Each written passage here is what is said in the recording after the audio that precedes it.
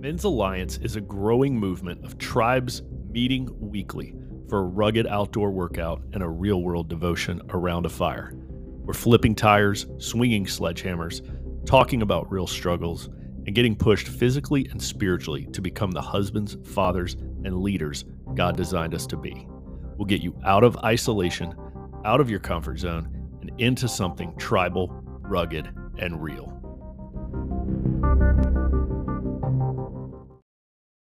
Welcome to the Men's Alliance podcast. I'm Dave Goose Mills, flying solo today, about to connect over the phone with an incredible guest, David Eubank of Free Burma Rangers. If you've ever seen this documentary, you know who I'm talking about. We have David Eubank with us on the phone today. He's up in the mountains at a rodeo ranch right now on the West Coast. Took the time out to dial in with us. So, you'll be able to tell here during this conversation that the connection is a little shaky, but it's absolutely worth it. This is one of the best testimonies you'll ever hear from a Christian man out there on the front lines, living, working, operating in the jungle, helping bring the word of God to people who are being shot at because their countries are in civil war. That's where he goes. That's where he works. He was a former Special Forces U.S. Army officer, Ranger, and Green Beret before he got out of the military and became a missionary to Burma. That's where it all started. That's where it got the name Free Burma Rangers. Let's go now listen in to this great conversation. If you would just give a brief overview for any of our listeners who have completely and utterly failed thus far to watch your documentary.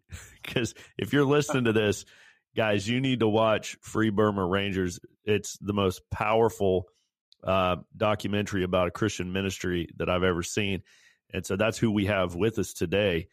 This is Dave Eubank from the Free Burma Ranger documentary, the founder, Free Burma Rangers. So we're talking with him today. So, David, give us the overview of your ministry and what you guys do. Well, first, thanks for having me on.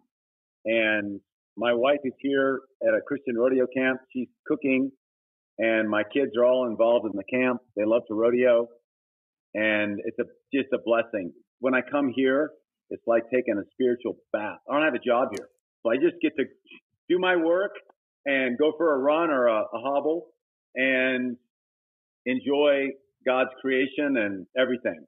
In terms of our work, we're here it is right here, Free Burma Rangers, and we're not Ukrainian, but we've got different flags. And since the invasion of Ukraine, we have felt a solidarity with them. Because, for example, in Burma, one of our main areas of work, is 73 years of fighting, millions displaced. It's not very well known, but it's a terrible situation. So our mission is to give help, hope, and love in conflict areas we're invited to, such as Burma. That's where we got the name Free Burma Rangers. But we also work in Iraq and Syria. When Afghanistan fell, we went to help Afghanistan, Tajikistan, Sudan. We're getting ready to go to Ukraine in about 10 days. And wherever we go, we are invited. And then we have to feel that God confirms that invitation. And we go in Jesus' name to share his love, to share his saving power, and to give humanitarian help and to get the news out. So simply, it's help people and get the news out.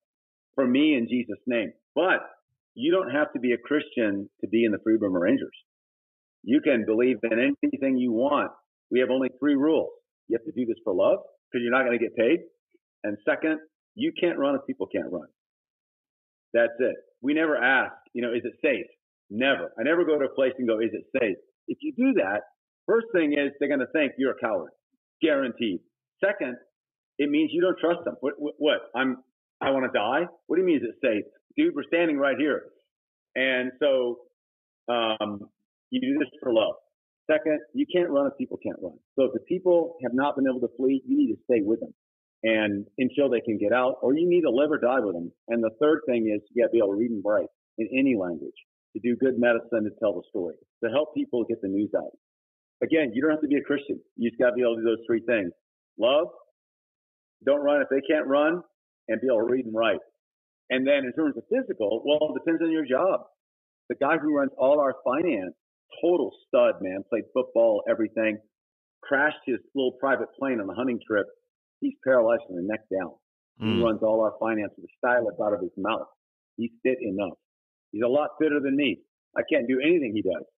And we got a guy with a pacemaker who runs our logistics. And then we got young studs who can run all day and are really physically tough. It's like God's kingdom is a place for everyone to do something. And our mission is for me, is to share Jesus' love. And again, though, in the Battle of Mosul, when we were there with ISIS attacking, we were invited to help. We ended up with the Iraqi army. I should say something really quick. The two big gifts I received from the Battle of Mosul against ISIS was one, to love the Iraqi people. I didn't know who they were. And I'm an ex-soldier. And who are the Iraqis? They're the enemy. I love them to this day. That was a gift from God. And then second, to understand the difference between revenge and justice. And the difference is love. When you've been hurt, when something's gone wrong in your life, when someone's attacked you, and it's just evil and it's unjust, and you must correct it. We're told we have to do justice. We're told that's a mandate from God, and we feel it. All of us hate injustice. But if your response is, I'll crush that guy who did it, he should pay, then that's not justice anymore, it's revenge. Because justice is about, we need to correct this bad thing, but in love. What's the best thing for the perpetrator? As much as I want that perpetrator to die, it's better if that perpetrator changes heart. And only love changes heart. Only Jesus changes heart. A bullet can stop a heart, sure. And sometimes that's necessary, or that's the only option, good option you might have. But it won't change a heart. You never impress anybody's heart by beating them up or shooting them, ever. Hearts are changed by love. And I believe, from my own experience, only Jesus can do that. So Jesus showed me when I was actually full of hate.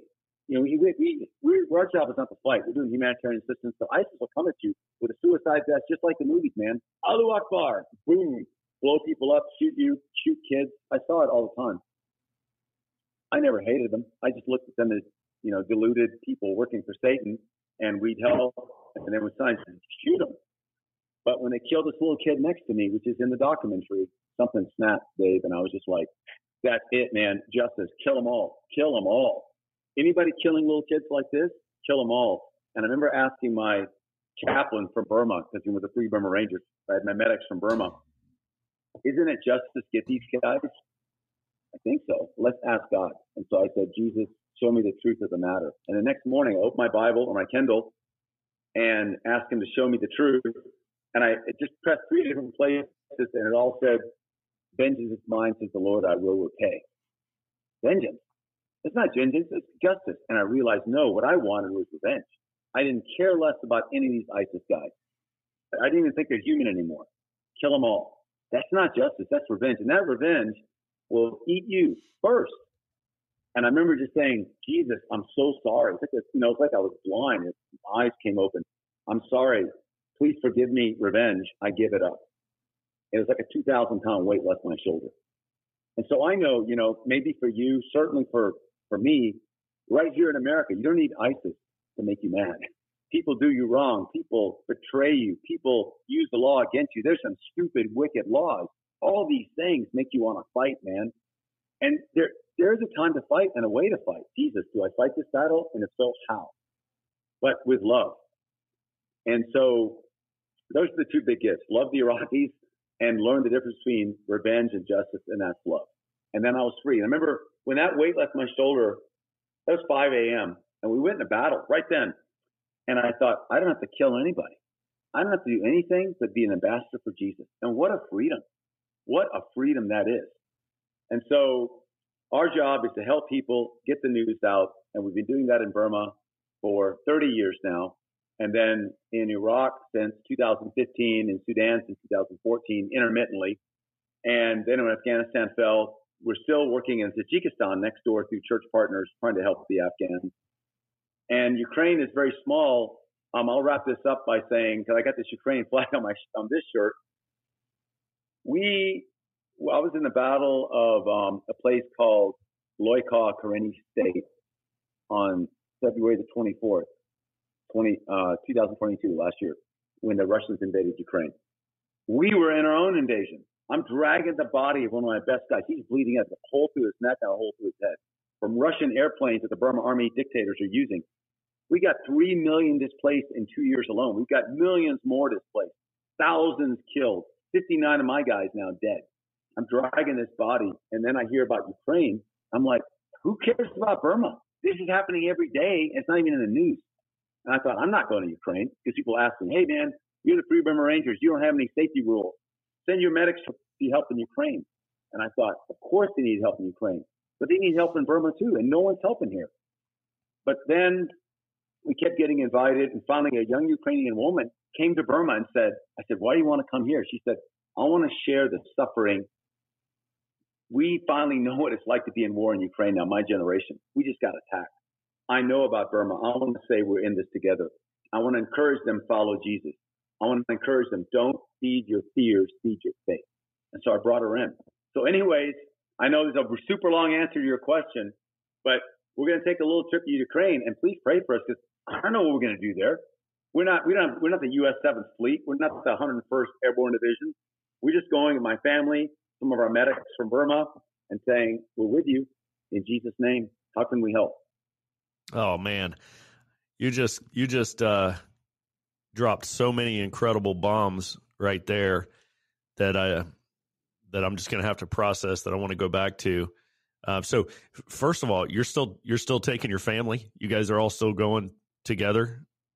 Man, that's amazing. Yeah, my kids grew up with us. Yeah, everywhere. Not any different than the 1800s, when a young man and woman got married in Massachusetts or New York and went west. The frontier. With no 911, no police, no hospitals. Just me and my wife figured out. Now we got kids. Now the kids are gathering firewood. And now they're hunting.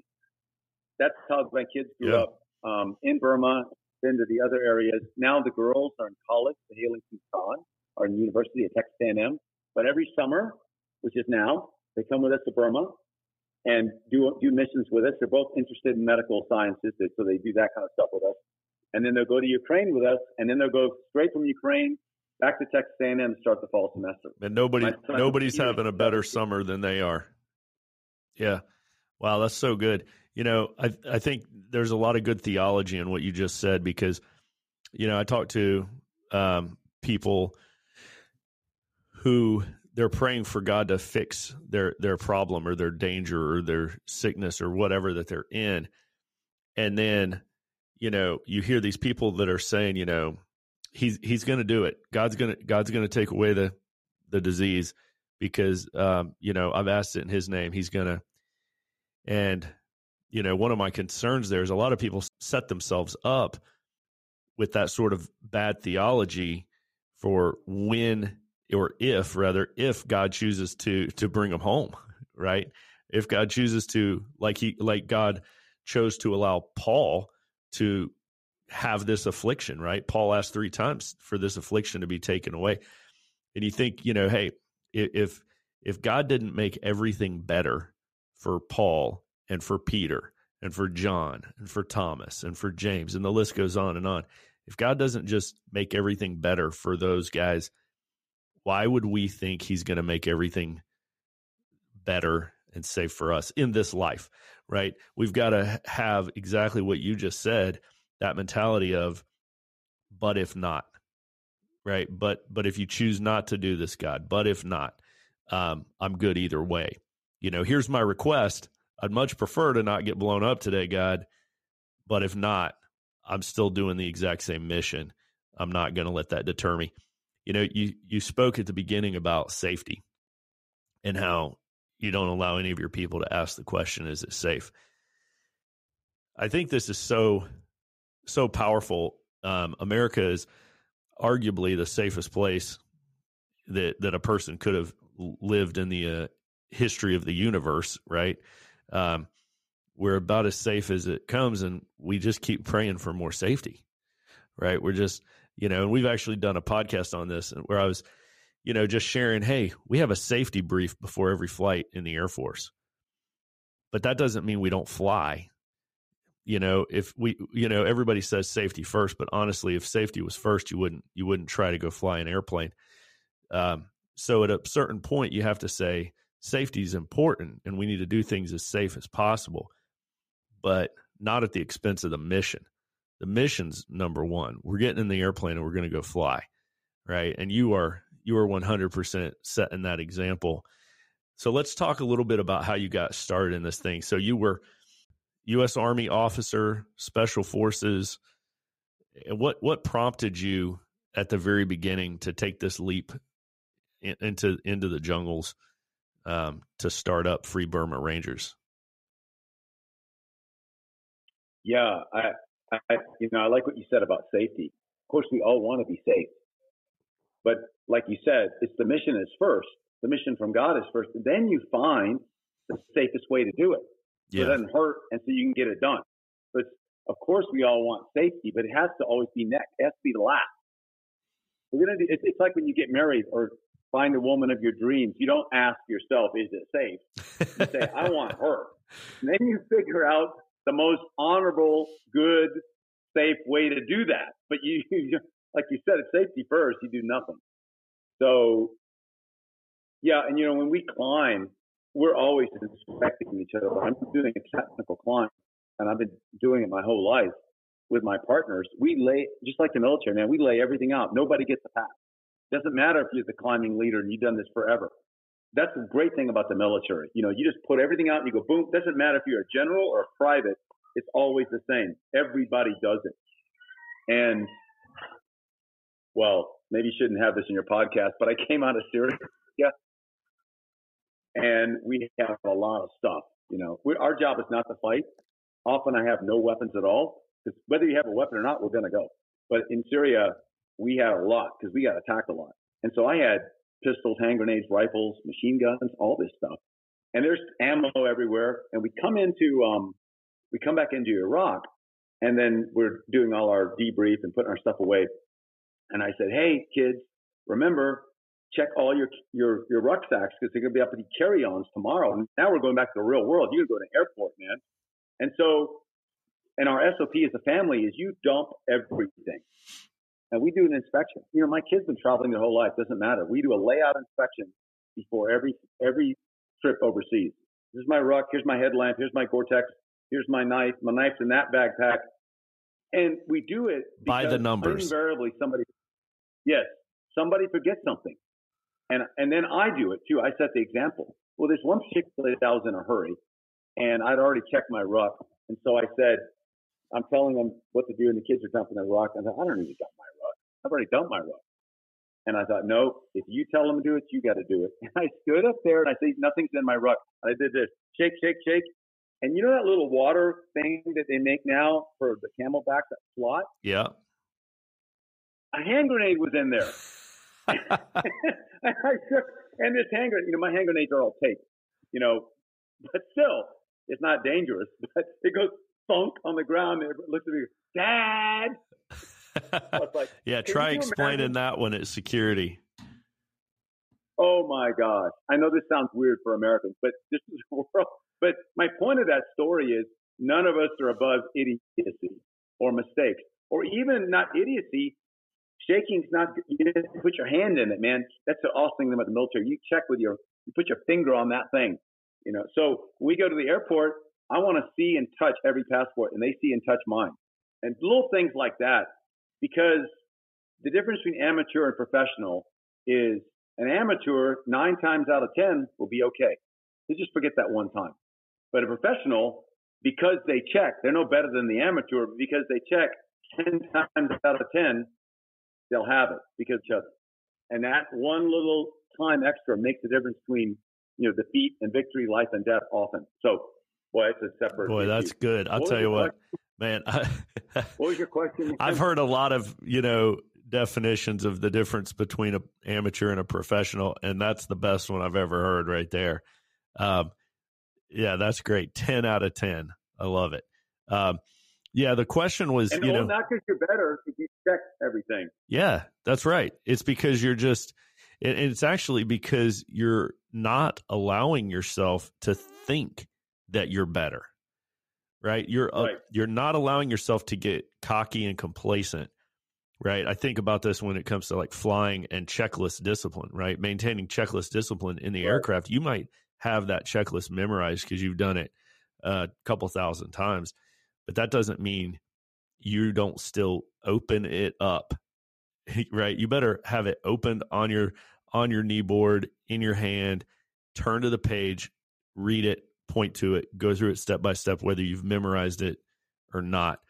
So you can't ever get cocky. And I think, as Christians, we get very complacent with so many things, right? It's easy to just start dialing it in, right? Start phoning it in instead of really showing up and bringing it every week, every day. So, I was asking, when you get started at the very beginning, Free Burma Rangers, what was it you were seeing or hearing in your life that made you say, this is what I want to do? I'm going to go live in the jungle and do this.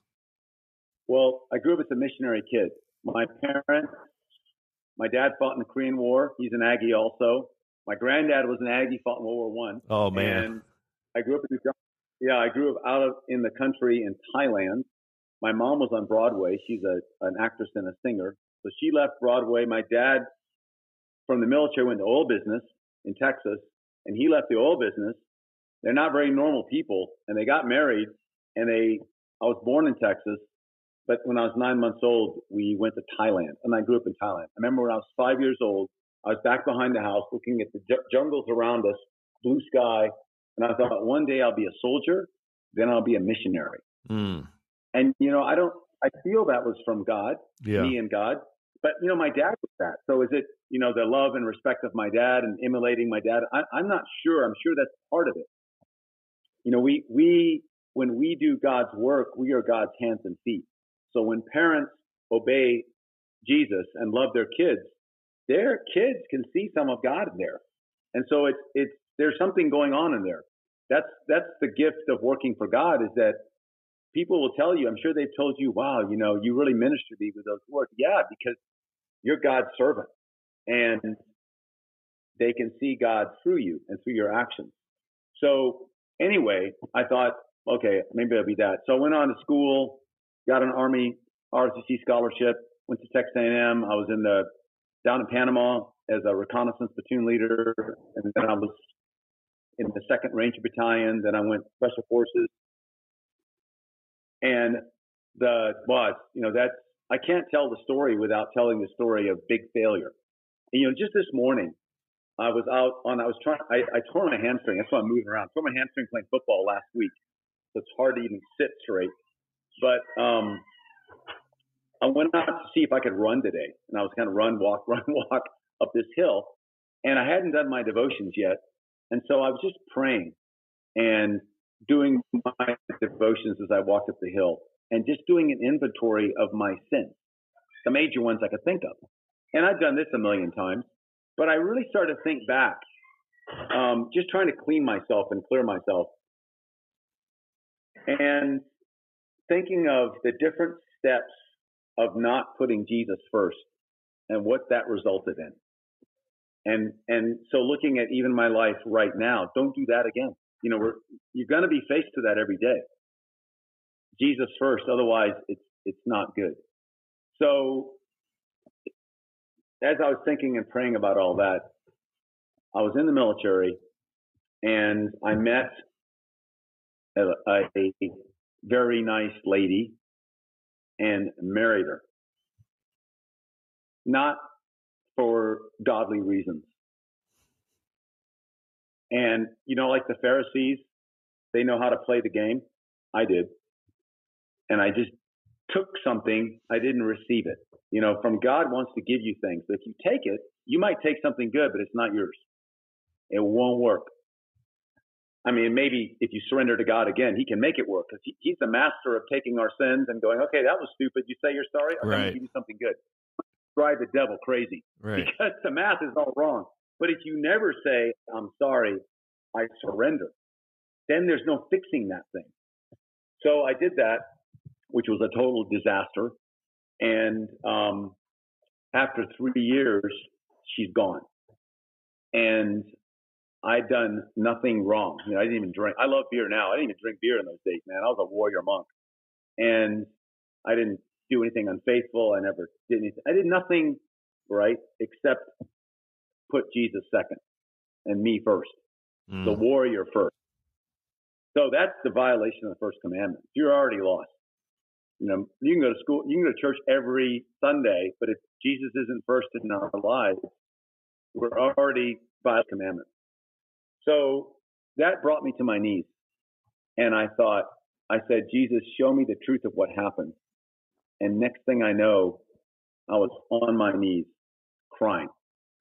And I saw the world, and I saw this little man on it, and I saw the blue of the atmosphere and the black of outer space, and I saw like a lightning bolt, like a chasm that came through the universe, through the black of outer space, through the blue of the atmosphere, through me, swirled out to the other side. That chasm is called divorce. It's a big deal. Huge. And I thought, oh my gosh, and I'm part of that. I'm a loser. I grew up as a missionary kid. You don't do that stuff. Only losers do that. And I realized I am a loser. And wow, that's pretty humbling. To win. And even if I didn't win and things, I could find a way to get there. You know, I was in the Air Force. You may not be the bestest, but you'll do that, and you're going to get there. And now I'm just totally lost. And so I asked Jesus to forgive me. And I said, I'll do whatever you want, but there's no way now I can be a missionary. I'm tainted. There's no way. And so I'll just stay in the Army and put you first, my men second, and me last, which was not the order it was. I totally changed because of you, you know. But then I opened the Bible to seal the deal. And this is my theological technique. I pray and I open it and went boom. And it was Isaiah 6:8. And that's where God says, who will go first? Who will we send? Who will go? Isaiah says, I'll do it, but I'm a man of unclean lips amongst the people of unclean lips. And God sends an angel and purifies him. Yeah. I thought, really? Wow. I hate telling the story, Dave, because I hate, it being revealed. I'm such a selfish idiot. But when you're asking about the documentary movie, when people first approached us about making a documentary and would think about telling the story, one thing that really struck me was, well, the start will show the truth, of course, no problem. Start to know the real us. I cannot stand the scrutiny. I can't stand the scrutiny. I'm not perfect. I got many things wrong. And even in my best moments, there's things that aren't that great. And then I thought, you can't stand the scrutiny. No human can, only Jesus. So do the documentary, tell the truth, and point to Jesus. Because none of us can stand the scrutiny. Only he can. And so even though it's not fun to tell these stories of failure, I thank God for his saving grace, his forgiveness, and new starts. I've been married to Karen 30 years. So then after all this, I meet this lady who wanted to be a nun, never kissed a guy, and she marries me. Like, come on. She's so much better a follower of Jesus, at least in the way I look at things, than I am. And, we have different gifts in different ways. I know we complement each other. But still, if you looked at it mathematically, I don't deserve her at all. This shouldn't be the way. She should get some nice, youth group guy, Anyway, wow. And then the lady who divorced me, we reconciled. I was never mad at her. I was actually relieved. I was like, good. She's a bad person. I'm good. I'm free now. That was before Jesus showed me how screwed up I was. But I ended up baptizing her daughters. She got remarried and came back and said, can you baptize my daughters? I'd already, to back up that, after it was all over and after Jesus showed me my wrong being, me was first, not God and not her. I went and got on my knees in front of her and her family and asked forgiveness. And anyways, after that, so I baptized her daughter. It's like a Christian soap opera, man. Wow. And she loves my. That's said, powerful. Dave, that's the girl you should have married from the beginning. You shouldn't have married me. I tried to tell you, but you just took it.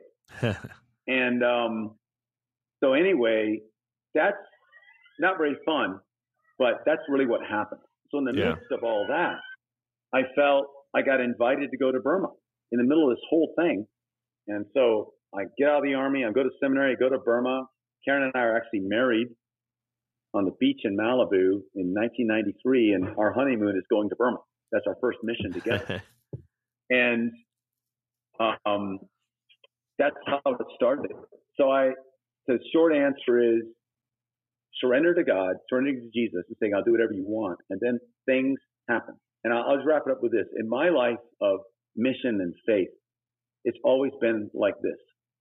God gives an invitation. And you're trying to discern, is this God, is this man, whatever. And I put all my motives up on the altar. And it really helps. Now, there's two of you with all of your motives, the good motives and the bad motives and the embarrassing motives. Hide nothing. I mean, that way Satan's got nothing on you. You know, I want to do this because people ask me to help, because I really care about them, because I want to cry, I feel so strongly, and because people think I look cool. Put it all up there. Every motive, stick it up there. And then say, your hands are off it, and say, Jesus, I will, now you know everything. I will obey you at all costs, whatever it is. Get back to me what you want me to do. And when we make that prayer together, we have never failed to be unified in spirit of what God wants us to do. We may not agree up here. We may go, dang, I didn't want to do that. But you have that peace. Nope, it kind of sucks, but it's right. God's in this. We go. And so that's how we prayed about everything. And that when these invitations from Burma came, that's how it was. And then later on in Iraq, we were invited to go to Iraq, the same thing. And the doors opened. And we had that peace that this is from God, and we went. So in all those cases, it's kind of like almost every case, we didn't have quite enough money or this or that or this or that to do the whole thing. But we had that peace to take a step. And every time it took that step of commitment, like you're walking, and you know, at some point when you're let's say your right leg's out there and you're leaning forward and there's no coming back, the next foot's going to come. At that point of total commitment, God does something. But I've never, I don't think he trusts me to give me a bunch of stuff. He never gives me a bunch of stuff while I'm standing solid and then I get to do something. I've always got to take that step. And I'm already committed. There's no going back. The gravity's going forward. And then he has someone, a person, a permission, a funding, a way. That's what it is for me. I don't know about others. But so every time, I remember one time, this is a little bit different, but we were in Syria and there was heavy fighting. This is when the Turks invaded in 2019, and which is a whole other story. The Kurds are getting smoked. It's a constant retreat. We're running a medical evac, and we have some armored vehicles to help do that. And the Kurds come in and go, hey, we got guys pinned down. There's 3 guys wounded under that hill. But on that hill are the proxies of the Turks, which includes ISIS, with Dushkas, 50 cals, the Cornet anti-tank rockets, smoke, basically a tow, and RPGs and everything else. So you drive your vehicle there, it's going to get smoked. How are you going to make it? It's all open. It's not one tree. You're just driving across a wheat field under the hill. The enemy's on the hill. And then the distance from the enemy to ours is about 2 to 3 meters. That's point. That's rifle range. Not only RPG, rockets, and everything. You're not going to make it. And I remember saying, praying and going, we always say yes to this. You're not going to say no when someone gets hurt. But we always still pray, and I start praying for protection. I'm putting my gear on, and I'm praying, feverishly because I'm scared. And I felt God say to me, Dave, get used to it. This is not the last time you're going to ask me for protection, is it? Get used to it. Just talk to me and go. Because this isn't, you act like, if you only save me once, Lord, that's all you got to do. If you only give me this amount of money right now, it's all you got to do. If you just clear this legal problem for me, it's all you got to do. No, our whole lives we need him. Our whole lives we need him. So get used to it and just say, Lord, I need this help. Teach me how to pray. Thank you in Jesus' name. I'm going. That's awesome. Boy, you know, what you said, the story you told about your divorce, you know, our motto in Men's Alliance is tribal, rugged, real. Those three words. And boy, was that real, right? And one of the biggest problems that I have with, call it our culture or whatever, is this constant tendency for men to say that they're fine, right? To wear this facade, especially in church lobbies on Sunday morning, right? We're going in and out of church by the coffee, and we're bumping into guys we know, and everybody says that they're fine. Nobody's fine, right? Everybody's got problems. Everybody's got struggles. And we've all got big stuff in our past too. We've all got big stuff in our past. And for so many men, that past thing, whatever it was, Satan holds it up and shows it to them every day to keep them quiet on the sideline, right? And what I'm hearing from you, part of your story, is you rejected that notion, right? And you're like, especially when they're like, hey, we want to come make a documentary about you, right? Oh my gosh, I can't imagine what I would be thinking if somebody wanted to come make a documentary about me. I'd be having the same thought. I'd be like, oh no, all my dirt's going to come out, right? Everybody's going to find out, right? The only way around that is to put it out there first, right? And just be like, hey, guys, I'm not perfect. I've got all this junk in my past. I bet you a lot of you do too. Here's what we got to do. We got to ask God for forgiveness. We got to do the work to change, not fall back into that. But more importantly, we got to get up and move forward. And wow, when you share that, that's just powerful. That's you being real, right? And then the second word in our motto is rugged, right? And that's all about rejecting comfort as it relates to spiritual comfort zones, right? Not just the physical, but a lot of men don't want to get out of their comfort zones spiritually. They don't want to open their mouth to take a stand for Jesus at their workplace or around their family or wherever. So you're probably the most rugged and real dude out there right now. You are, I know you don't think that, right? I see the face you're making. But it's because you've been doing it for so long. But, I wonder sometimes when you come back to America, when you're back in the States, what's your feeling about, I'm just so curious, a guy who just spends months in the jungles, and then you come back to the States and you go to a church on a Sunday morning. Is it at all frustrating to you to see all these Christians, or perhaps nominal Christians or whatever, that are just so comfortable and not making a difference? I would imagine if you're out there on the front line getting shot at and you come back and you see all these comfortable Christians, that's got to be frustrating, right? Well, I get to meet people like you, and I thank God for you. You're bold in your faith. You're taking your time to do this. The America that I see, the church, the best thing about America is the church, by far. Absolutely. Democracy is good. It's a system. It's not at all perfect, obviously. There's, democracy without love is two wolves in a sheep voting on what's for dinner. Ask someone in Eastern California how democracy works for them. They lose every vote to the big cities.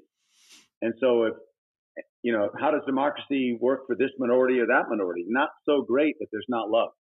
Thank God for a Bill of Rights. Thank God for states with different rights. So the best thing, this democracy in American system works better than any other. Sure. But it's a constant struggle. But the first is to me, the best thing about America is the church. The second is the beauty and the nature. And the third is the government system. That's my opinion. That's the way I look at it. And we get to come back to America and meet people like you.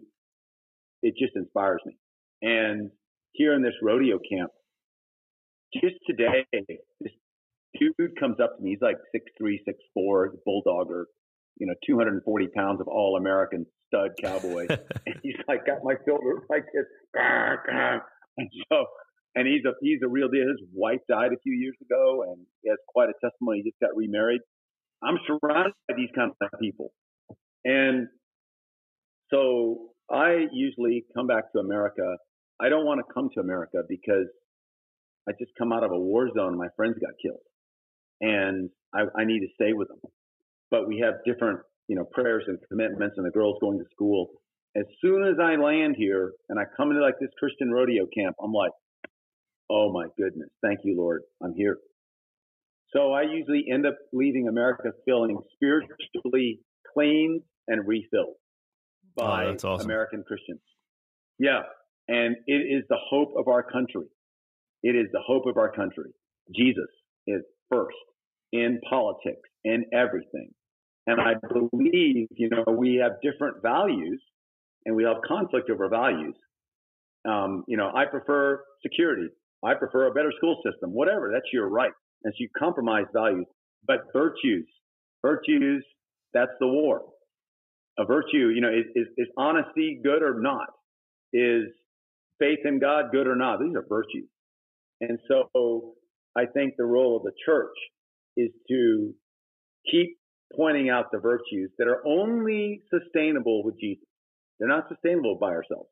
And then when we have these virtues that come from Jesus and we share them together, then we can work without fighting each other on values. We can find compromises that have harmony. Okay, you don't like to do that? Go live over there, man. I'll live over here and I'll see you just on 4th of July. But I think the church is the most powerful, wonderful institution in America. And it's our only hope. And I remember once a journalist asked an ethnic leader that loves me, just thinks we're the greatest thing. It embarrasses me all the time, but talks about how great I am. He's a Karen tribal leader. He actually just passed away. Anytime people talk about it, he goes on and on. It's like my extra dad. So this journalist asked him, what about the Free Burma Rangers? Are they good or are they bad? And I was getting ready to get embarrassed. You know how that is when someone's going to talk you up? I'm like, oh boy. And he goes, the tribal leader goes, Free Burma Rangers? Good.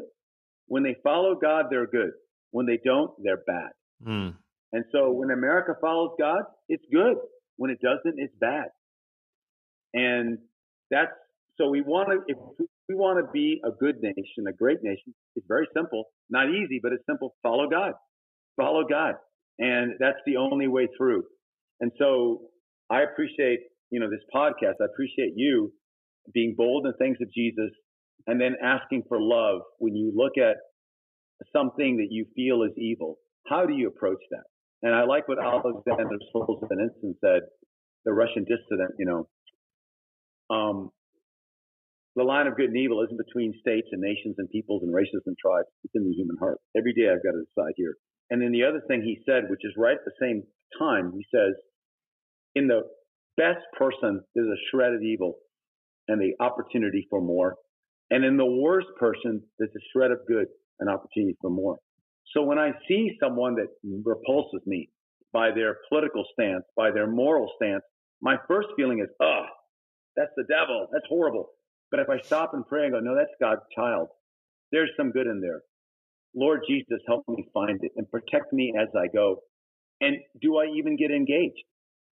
And it doesn't mean you acquiesce to the immorality or the evil. It means that you're loving. And then the most loving thing to do sometimes is say, I love you, but I can't agree with that. Yeah. So don't be afraid of me. I'm following God's standard. You face God, man. I mean, I'm going to love you, but I got to walk this way. I got to vote this way because that's how I feel God has me. But I'm not your judge. This is what I think is north. I can't throw my compass away because you decided you don't like north this way. You like it that way. And so, and I was talking with a friend of mine yesterday here when we talk about politics. I have to stop and take my political thoughts and give them back to Jesus. Okay, what do you want me to do about it? And then only do the thing he gives you. There's probably 50 things in our heads that ought to be changed, ought to be done. This is wrong. This is evil. And we're probably right about them. But did he ask you to do anything about them? No. And if he didn't, then you're fighting a hopeless battle, and he's not on your side. You may be doing the right thing, but he didn't ask you to do it. And there's that, a friend of mine who lost an airplane crash. He was a pilot. He said him and his wife survived. It was horrible. Lost his 3 daughters. But he said, one thing after that, I realize now there's a swamp of sin on one side that I shouldn't get engaged with. And there's a swamp of good things or ought to do things or Christian church things that God did not tell me to do. I can get lost in both swamps. Yeah. One is selfish and the other is fear of man or whatever, or anger. But the things God has me to do, it's a narrow path, and he has no speed limit. He has no caution sign. Go as fast as you want on his lane. It's free. And so for me, it's when I come back to America, it's praying for people who have political roles, thanking God for them, and opening myself up. I told a good friend of mine, Congressman Louis Gohmert, he's not in Congress anymore, but I love him. He's from Texas. And I said, if you ever need me, and I say this to my other congressional friends, Brian Babin, I don't have that many friends there, but the few that I have there, if you want me to do something for America, I'm in. If God tells me, I'm in politically. But, he's never asked me to do anything, and no one's asked me to do anything. So, okay, God, you know what I feel? If you didn't ask me to do it, so I'm going to focus on what you asked me to do, and that's enough. I love that, because we can all busy ourselves with a million good things that will take us off of our mission, right? I can imagine that you've probably said no to 10,000 great things through your years because they're good things, they're great things, but they're somebody else's thing because you're on a clear mission, right? And I think that this can happen to all of us. I love how you've got the analogy of the swamp on both sides. Back to Solzhenitsyn and the good and the bad in each person's heart. That's a very powerful thing that you said, to ask God to give you love. Praying for love, that's a very powerful thing. That's profound too. I would just say, guys listening to this podcast, if you're struggling with hate towards somebody, whether it's, we're very ideologically divided right now as a nation, and everything seems to be framed as us versus them and everything. And just remember, every single person is a child of God.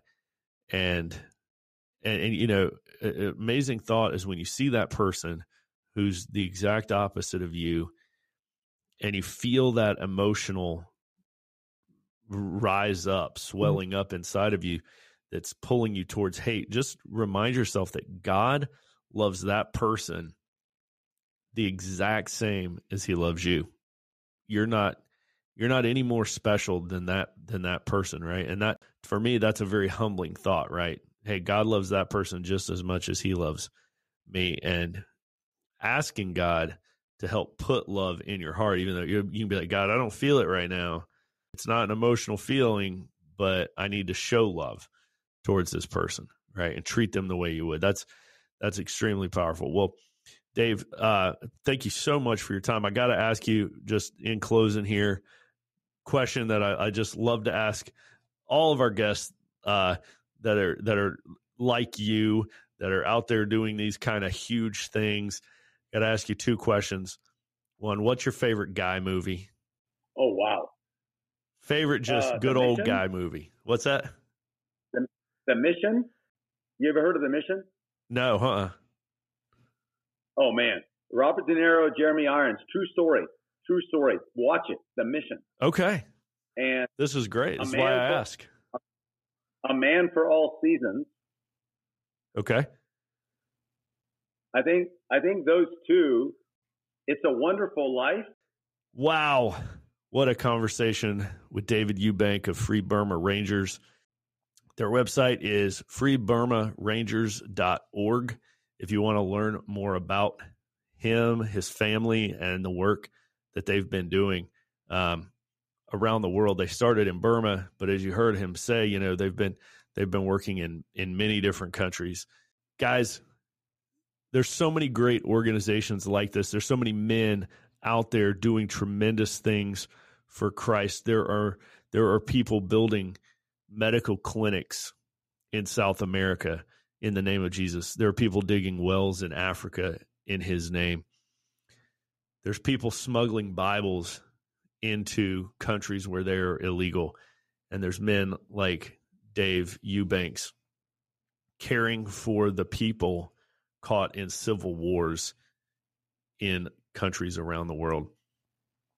Lift these people up in your prayers and take inspiration from their stories, from their lives, so that we can step out of our comfort zones daily for Christ, right? The next time that you're considering opening your mouth to say something, to taking a stand, and you're afraid and you're thinking about keeping your mouth shut, think about Dave Eubanks. Think about the danger that he puts himself in constantly. And let that inspire you to step up, get on the field, get out of your comfort zone. Guys, I look forward to seeing more of you as I get the chance to visit more tribes, and I look forward to seeing you around the fire soon.